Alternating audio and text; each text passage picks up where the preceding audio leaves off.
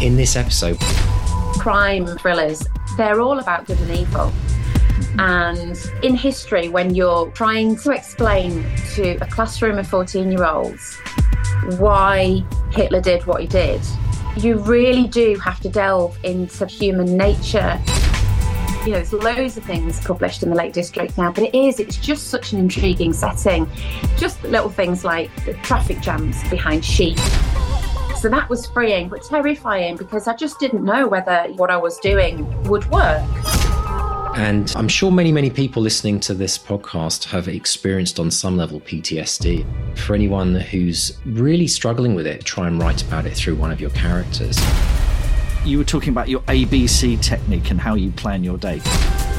It lessens anxiety. I think anxiety is something that follows writers around, because writing 100,000 words is this huge mountain to climb when you're staring at a blank page.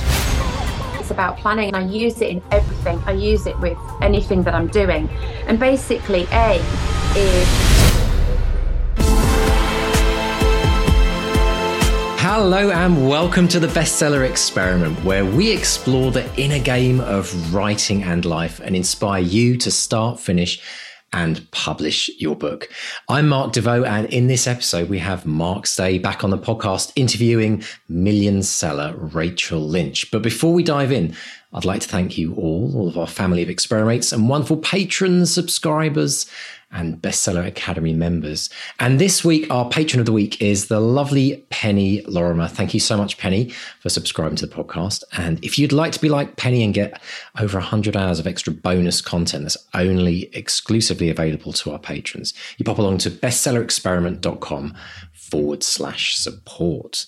So folks, let's dive into this week's interview. Mark Stay interviewed the lovely Rachel Lynch, who grew up in Cumbria. So if you're a bit of a fan of the Lake District, you'll certainly enjoy this one. And she regularly hiked the fells from a young age. After studying history at the University of Lancaster, Rachel trained to become a teacher in London and only began writing full-time in 2016. So all you teachers out there, take note.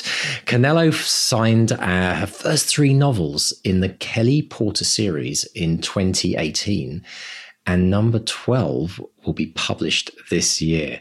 So to date, the series has sold over 1 million books. The Rich is Rachel's latest book and also her first standalone psychological thriller.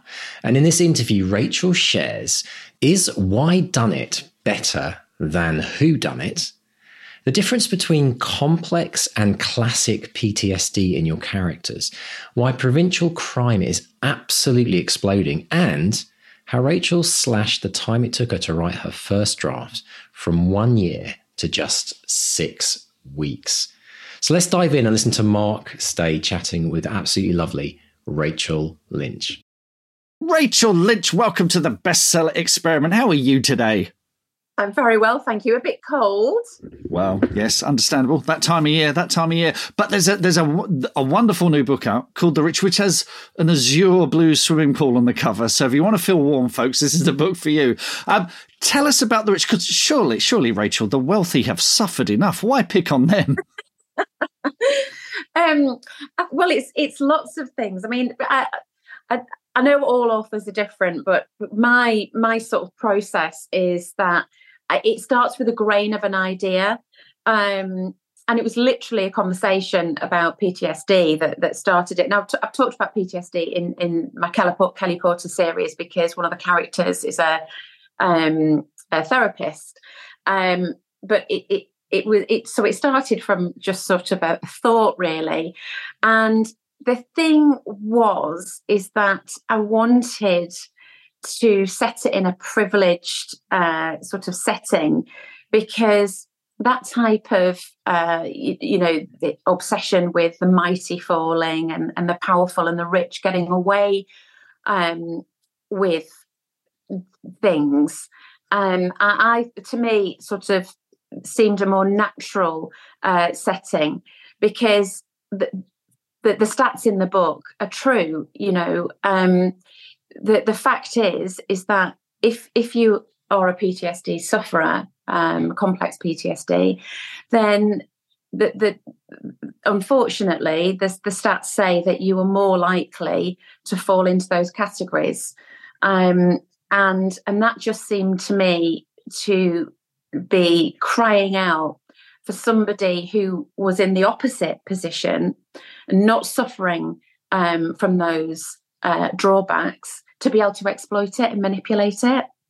And so that's where it came from. And then I live near Cambridge, so that seemed to me the perfect place to set it, because it's a very exclusive postcode. Housing is extremely expensive there. It's an old city, so it has that type of sort of ancient propriety about it as well. It's quite a small city, so the fact that Alex's client list is quite small and exclusive fits in with that too. And the fact that their lives cross over. So that's where it came from, really. Excellent. You mentioned PTSD in categories. What just for the listeners, what are you talking about there specifically? So classic PTSD is basically it comes from a specific incident. So we all hear it on the news. You know, it's mainly sort of discussed when talking about army veterans, for example. And they have been in situations, for example, close quarter battles or combat scenarios. And because of the nature of the experience, they suffer from flashbacks. Mm-hmm. And they're usually isolated incidents, and the attacks are usually related to an isolated incident. Right. Complex PTSD, which is more known about now because it's all over social media, but it's really a kind of new discussion point. And complex PTSD is more to do with people who have suffered traumatic events over a really long period of time. Right. So that includes things like displacement, war, and child abuse. And I chose that one, I think, because it's not really talked about as much. Excellent stuff. The book opens with a grisly murder, and then we cut to Dr. Alex Moore, a mother having breakfast with her children. So you got this grisly opening and something really relatable and grounding. We love talking about openings on the podcast. Can you talk about that opening? Very often we find that as authors, we're rewriting openings again and again and again. Also, I noticed that you're switching between third person and first person, which is wonderful because we hear so many authors in the Academy going, am I allowed to do that? And it's great to see a best-selling author actually doing that. So talk about that contrast and that opening and switching point of view. Yeah, I mean, I like to inject a bit of dark humour into all of my work. And that was completely on purpose. I think there's got that juxtaposition between a horrific murder and then somebody just going about their business. It also gives you a nice little taster of what the book's about and what, as a reader, you can expect in the rest of the book. And you know, openings, yeah, they've got to pack a punch in crime, haven't they? So, you know, rather than the slow build up, which you can get away with a sort of more of a classic psychological thriller, but this was kind of on the cusp of both. And so I had to start with something grisly. And then Alex going about her business really, you know, was about what's to come and how in control she is, but also how vulnerable she is as well, how normal she is. But then there's something there that's shakeable too. So straight away, my hope is that, you know, the reader would think there's something else going on here. And did that opening change much during the writing process, or was it kind of set in stone from the beginning? It was pretty much set in stone.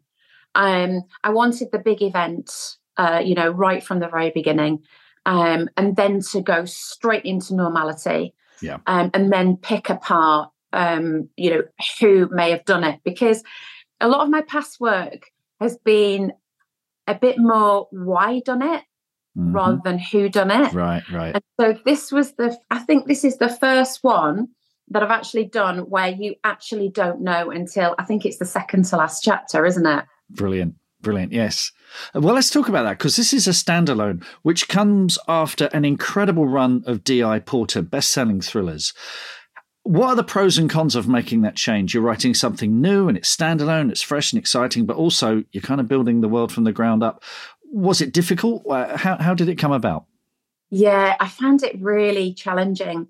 I'm so used to Kelly Porter, and I feel sort of, completely submerged in her world, and writing another Kelly Porter, it sounds a bit cliched, but it is like, going back to family, really, because, she's in book 6, she's this far through her backstory. In book 12, she's now this far through her story. So it really sort of is a continuation. And, I'm familiar with the process. I'm familiar with the rules.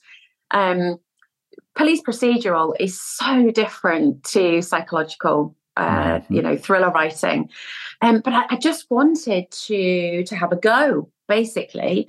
And it was freeing. It was freeing and terrifying at the same time. Freeing in the sense that, I was doing something completely different, which was great. So I had to create all of these characters from nothing.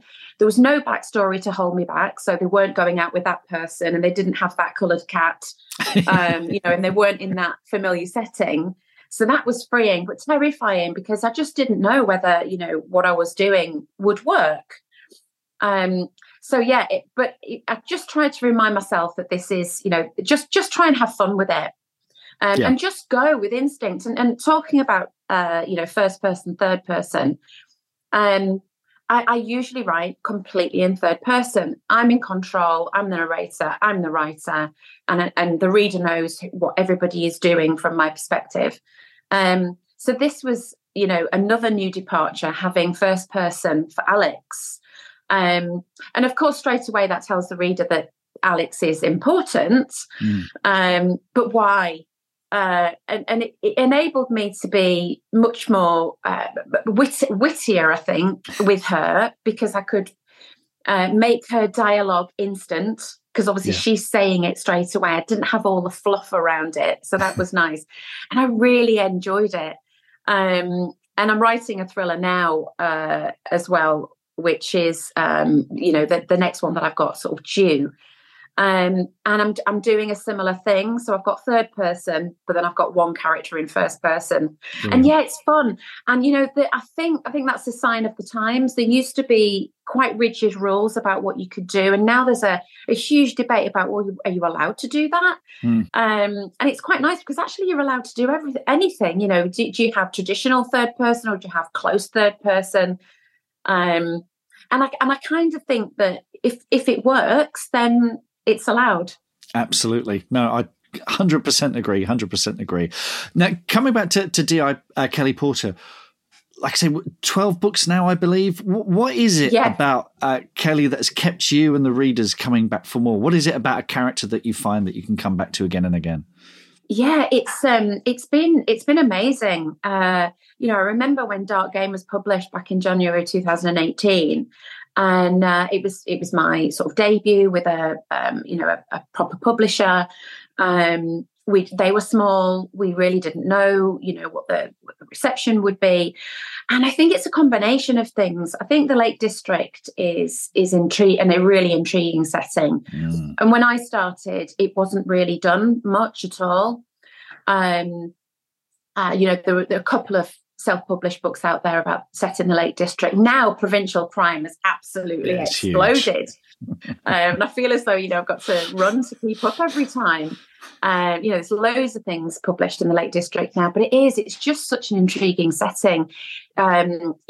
Just little things like, the traffic jams behind sheep and mobile phones not working.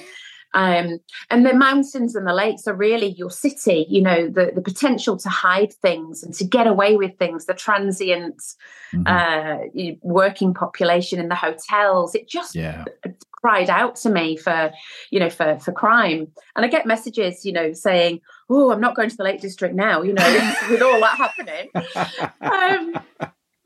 So I think it's a combination of that, but also the biggest comments and feedback I get back on social media is about Kelly. You know, she's relatable. She's not that sort of you know, alcoholic, chain smoking copper, you know, with 1,000 problems. She's actually quite normal, and you know, she's got fairly normal problems, and you know, she struggles to fit in back in Cumbria because obviously she left. So there's intrigue there as well. She's got a dysfunctional family, which I think probably 90% of the population relate to.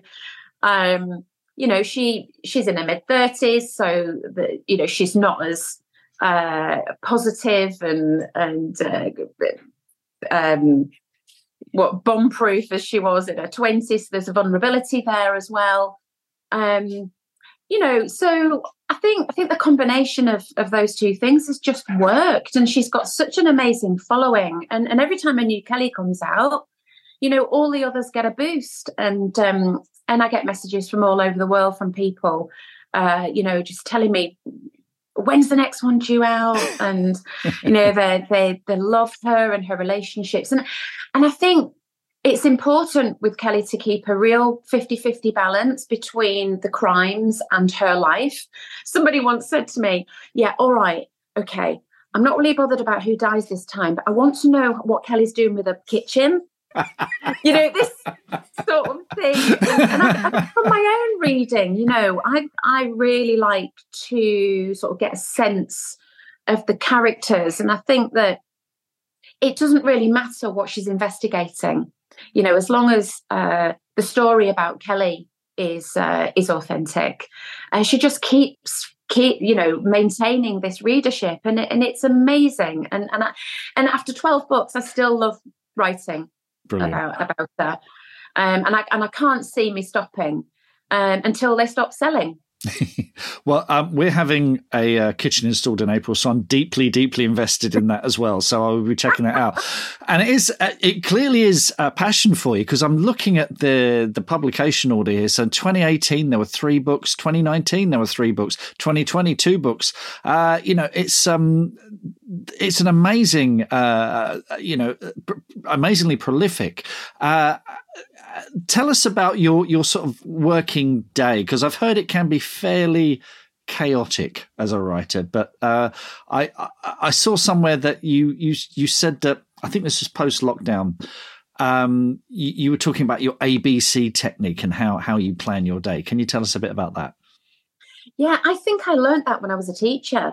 So I started out life as a history teacher in London, and I think I was on a course, and basically it's about planning, and I've used it ever since, and I use it in everything. I use it with the kids, I use it with chores, I use it with anything that I'm doing. And basically, A is what needs doing now, like right now, in the next hour, or even today. B is what needs doing this week. And C is what needs doing like this month. Right. And I've just got so used to it now. It really works for me. And I think it lessens anxiety. I think anxiety is something that follows writers around, because writing 100,000 words is this huge mountain to climb when you're staring at a blank page and you tap in chapter 6 and you know you've got 54 more to go. And so this sort of arrangement, I think, calms me down and keeps me grounded. Mm-hmm. And it's true. If it's a B or a C, you really shouldn't be worrying about it today. I mean, obviously the B's and C's are going to turn into A's at some point, and you've got to admit that to yourself and be honest. You can't keep them B's and C's forever. But really just focusing on what needs doing now and just believing that you'll get there. Because I think it took, I mean, you mentioned the dependence earlier. It took me a year to write that. Now, for the first draft, it generally takes me about 6 weeks. Wow. And that doesn't mean that, it's in the bag, anything but. What it means is that at least it's on the page. And when I hooked up with my agent, I was lucky enough to meet Peter Bookman from the Ampersand Agency in 2017. He said to me, nothing is ever wasted. And it's so true. True. my writing process is very much about just get the story down right from in here. His motto is instinct over intellect. And me being a teacher, I was very much, when I met him, I was very much a cerebral writer, making notes and making sure everything was perfect. And he changed that in me. Put your notes away, just write. So Dark Game was written in 4 weeks, just from, splurging onto the page, because everything can be sorted in edit. Yeah. And the edit is where my teacher head comes out and I'm just red penning. So I really enjoy it. I know some writers hate editorial. I really enjoy it because I'm red penning. I'm doing my teacher bit, which is great. It's a different part of my brain. I'm like, yeah, I can do this till the cows come home. It's the creative part that I find really tiring, really exhausting. But that ABC, it really works for me. And I've tried to get my husband to do it, and it's just a really clever, because these things are all psychological tricks, aren't they? Yeah. They're about calming you down and getting rid of the angst and the worry over that huge to-do list that you've got. So when I start now, I've got to just say to myself, you will do it. You will get to the end. But for today, just see if you can write 2 chapters. And that's my A. Brilliant. Fantastic. I did see a quote as well. You said, if I thought about completing the novel every time I opened my computer, I'd never finish. The mountain is too high. I approach it like my character Kelly Porter would, climbing a peak in the Lake District one summit at a time. So that's fed through to Kelly as well. That's part of her character too, is it? Yeah, there's lots of me and Kelly. I mean, I don't think writers can ever get away from their own backstory, because it's there, isn't it? So, when Peter said to me, "Nothing is ever wasted," this is why I write about personal training. I write about this. There's lots of teachers in my work. There's lots of adolescents in my work. I've got an 18-year-old and a 17-year-old. So things like bullying, eating disorder, self-harm, not to trigger warning, not to sort of trigger any of your listeners, but those are the types of things that I've lived through, and they mean things to me. So I think you do write from your own experience, and that doesn't mean to say that it's true. So I have questions all the time, like, oh, who's Johnny based on? Is that your husband? It's not that level at all. It's not that they're real in my life. It's just that that's where my inspiration comes from. And I think I love running.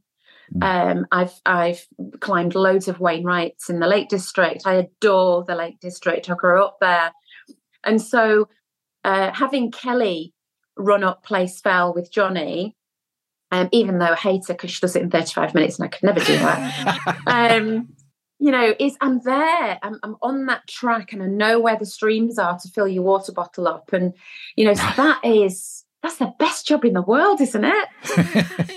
I saw, and you're not too shabby though, Rachel. I saw that you ran a 45-mile race in the Lake District, the Keswick to Barrow, and you were 5th. So that's not, I'd have collapsed after 5 miles. So you've done pretty well there. I mean, that was a long time ago. I used to love long distance running back in the day. I'm a big believer now that, I'm in my 50s now, and I think my knees definitely deserve a break. And yes. I think, I prefer walking and going to the gym now. Kelly's not quite there yet. She's still got, life in her, which is fun for me because I can sort of, relive all those days through her. It's vicarious, isn't it? Brilliant. Yeah. Fantastic. And going back as well, you mentioning the kids as well. Again, listeners, if you look at the opening of The Rich, that breakfast scene with the kids there, all very relatable to kids we might know. Is fantastic. Can we go back to The Dependents as well? Because as I understand it, I just want to go back to where it all started, because from what I've read, you've always written, but you wrote your first novel, The Dependents, in Buenos Aires. Can you tell us about that? So my husband was in the army for 16 years and excuse me. So he'd been deployed to Afghanistan 2009, 2010. And I was left at home with 2 babies, as is the story of thousands of army spouses out there. And when he came back, we decided that we needed some fun. And so my husband studied Spanish and business at university, and he'd never used his languages. And so he applied for the job of defense attaché in Buenos Aires. It's actually a Foreign Office post. So we were, attached to the Foreign Office, whereas, Mike is actually military. And he could use his Spanish. And it was funny because he was actually on an exercise, and the call came through to me from his desk officer, and he said, does he want it? Because he needs to decide today. And I said, yes, he wants it. How did that go down? I know, yeah. Well, he didn't have a choice to do. So we ended up living in Buenos Aires for 2 years. And the way the Foreign Office works is that I was not allowed to work because of security reasons.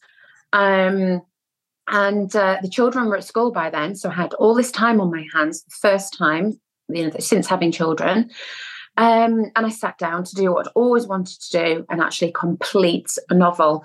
And The Dependents was the product, and it is about 3 wives and how they each cope with their husbands being away on a deployment in Afghanistan. So it was very cathartic. It was very much coming from what I'd been through. But all 3 of the very, very different women, different ages, different ranks. Although all 3 are officers' wives, like I was, and so. Yeah, it was kind of, I suppose it was a personal journey, really. Yeah. An experiment, could I write a whole novel for a start? Because when you're just starting out, 100,000 words is crazy. Yeah. And would it be any good? It sold, I don't know, about 500 copies, something like that. It was published by a commercial publisher, so it wasn't taken on, traditionally. I didn't have a traditional deal at that point, and I didn't have an agent, and I had a lot to learn. But you did it. I did it, and I enjoyed it, and it taught me a lot. And the military community was really well received by the military community, and that meant the world to me. And then after that, I vowed to not do anything else until I got an agent. Right. Okay. I was going to ask, what were the biggest lessons learned from that first novel? Because we often learn it's such a steep learning curve, isn't it? So one was to get an agent, and also it sounds very different from the thrillers that you ended up writing as bestsellers. So was that a conscious decision to shift away from that? Well, I wrote a lot of stories in that period, and I think I struggled with genre. So I think I learned a lot about why genre is important, and how, okay, yes, there are authors out there who can cross genres and pull it off, but for the main part, you really need to choose one. And The Dependents, the military genre, doesn't really sell massively. Was it a thriller? No, not really. It was more sort of a personal kind of epic. I don't know. Mm-hmm. And my favourite genre to read is crime thrillers, mm-hmm. Whether they be legal thrillers or psychological thrillers or horror. I like horror as well. And police procedurals. So I thought, and I was in awe of these people, the people that I read. And I thought, well, I'll just give it a go. And so that's when I created Kelly. And funnily enough, that's when I got the interest of an agent. And that email popping through was as a result of an agent reading Dark Games. So, clearly I'd found something that, I was comfortable with. And I suspect that my history teaching really had a hand in this, because I'm a big believer that crime and thrillers, they're all about good and evil. Mm-hmm. And in history, when you're trying to explain to a classroom of 14-year-olds why Hitler did what he did, it's you really do have to delve into that human nature aspect of it. And there's good in all of us and there's bad in all of us. And some people, it tips over the edge and they're mostly bad. And some people, it goes the other way and they're mostly good. And why? Because brothers and sisters are different. Friends are different. People with the same upbringing are different. So that kind of, I think that's what attracts crime readers to crime as well, is that fascination with why some people do what they do. And of course I had to have a hero and she had to be a woman. So that's when, I started with Kelly. Brilliant. Fantastic. What's coming next, Rachel? Because we've got The Rich, but we've also got Shared Remains, I believe is the next D.I. Kelly Porter. And then I saw recently Storm have a new psychological thriller coming from you. So is there anything you can tell us about that yet? Or is it all a bit top secret? Well, it's all sort of embryonic at the minute. But I can tell you that it's a family. So it's a kind of sort of family drama. And ostensibly it is about 3 siblings who are called home to where they grew up for the reading of their father's will, who has passed away. And I think it is going to be more like The Rich than a Kelly. So it's more a privileged thriller, as they call them, rather than a procedural. Just because I love writing The Rich so much. So they are privileged. And obviously they all get up to no good. But that's really exciting. I'm so excited to be taken up by Storm. I'm absolutely thrilled to be working with Catherine Tuseg, who is brilliant. She's going to be my editor. So that's in the bag. And Shared Remains, Kelly 12, will be out in May. I'm going to carry on with Kelly. Great. And then I've also got another psychological thriller with Canelo, who published The Rich, which is going to be out in spring or summer 2025. So I'm working on that as well. It's not a sequel to The Rich, although a lot of readers have said that they want one. Right, that's good. Which is always possible. But it is a different set of characters. So yeah, just really exciting times, and I'm incredibly busy. I mean, you mentioned, the amount of books that I write a year earlier.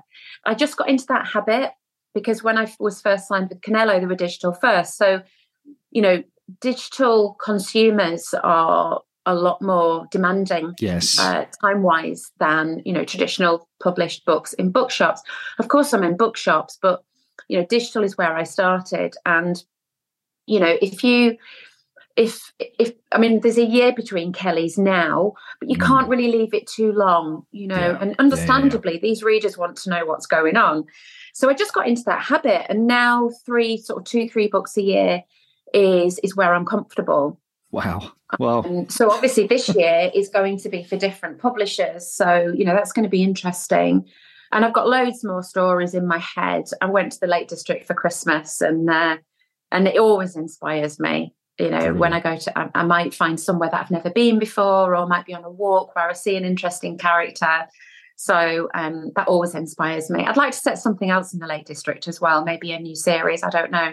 But there's lots going on.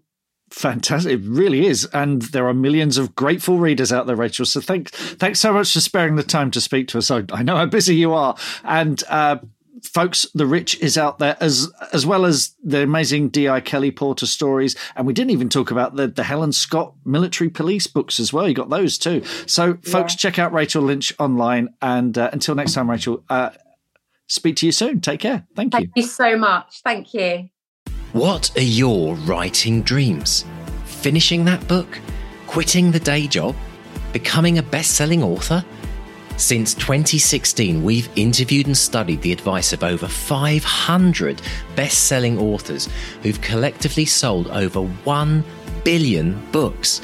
And in the Bestseller Academy, we've incorporated powerful and proven strategies for success, inspiring fiction and non-fiction authors just like you to reach new heights and write their best book ever. Ready to take your writing to the next level with accountability, craft, coaching, and the most inspiring and exclusive community of like-minded writers? Well, your bestseller dreams are just a click away. Join us today at bestsellerexperiment.com/academy. That's bestsellerexperiment.com/academy.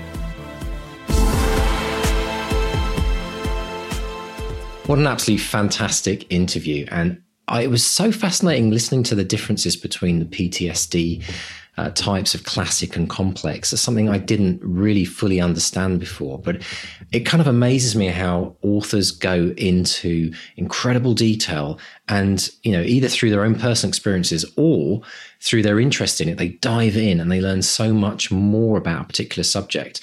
And I'm sure many, many people listening to this podcast have experienced on some level PTSD. It's something that's become incredibly prevalent in terms of our understanding around it.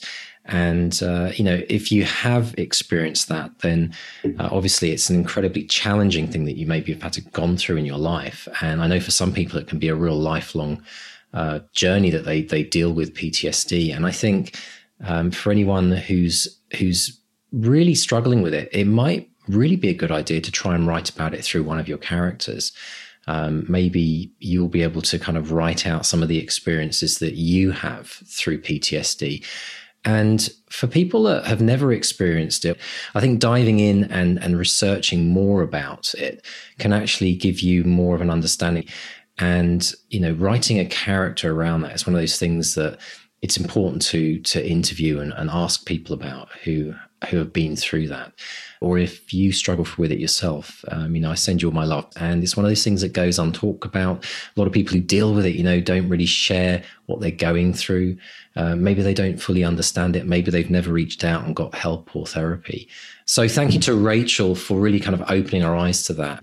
And actually, on that note, if you've ever written a character in a book, or maybe you've written a memoir about your own experience of PTSD, let me know how the experience of writing helped you, maybe what you learned through it, or maybe how it helped you heal a bit by expressing things on paper, because I really do believe that writing has this incredibly powerful healing touch, which we can't really put into words. I guess we kind of do put it into words, but do you know what I mean by that? It's like the idea that we can't really measure a change or measure a difference with all these experiences that we have. But we do know that when we sit down to write and we work through things through our words, it can really help shift things inside us and make us feel better. So please do share with me any stories you have around this, or if you know of someone who went through that process themselves. Pop along to bestsellerexperiment.com/contact and drop me a note. I'd love to hear from you. So folks, I'd also like to say a big thank you to our team behind this podcast. As you may or may not know, it takes a lot of work to put these podcasts together each week. We have an amazing team, editors, audio magicians, and all kinds of great stuff that goes on social media. So thank you so much to Dave, to JD, our absolute star of the show, and Lisa as well. So thank you guys for all of your help in helping us put this together and bringing you this podcast each week. So big thank you to all of our team on the podcast. And if you enjoyed today's music on the show, check out Urban Myth Club. That's my music project on Spotify. You can also check out a video of today's episode on YouTube at Bestseller Experiment. And folks, we're on socials as well. Don't forget to check us out on Facebook at Bestseller Experiment, on X at Bestseller XP, Instagram, Threads, and Pinterest are also Bestseller XP. And if you'd like to get a copy of our weekly newsletter that comes out, please pop along to bestsellerexperiment.com and click on the newsletter tab. You can also get hold of me if you wanted to say hi and tell me about what's going on in your life. Just pop along to the contact button on that website. And finally, folks, if you want to write, habit of a lifetime, we've created something called the 200-word challenge. There are thousands of people doing this now. So pop along and see if you can get our first challenge 1, which is writing 200 words a day for 5 days consecutively. It's much, much harder than you think. And to everyone out there who's in the middle of a novel, push through that muddy middle. For everyone thinking of starting a novel, just write those first words down. And if you're going to be finishing your novel this week, I want to send you massive congratulations. Whether it's your first or your 10th draft, it's absolutely massive accomplishment. So keep on pushing to that finish line of the end, folks. And talking of the end, it's the end of this week's podcast. And I'd like to say goodbye from Mark DeVoe, aka Bookmark. Goodbye.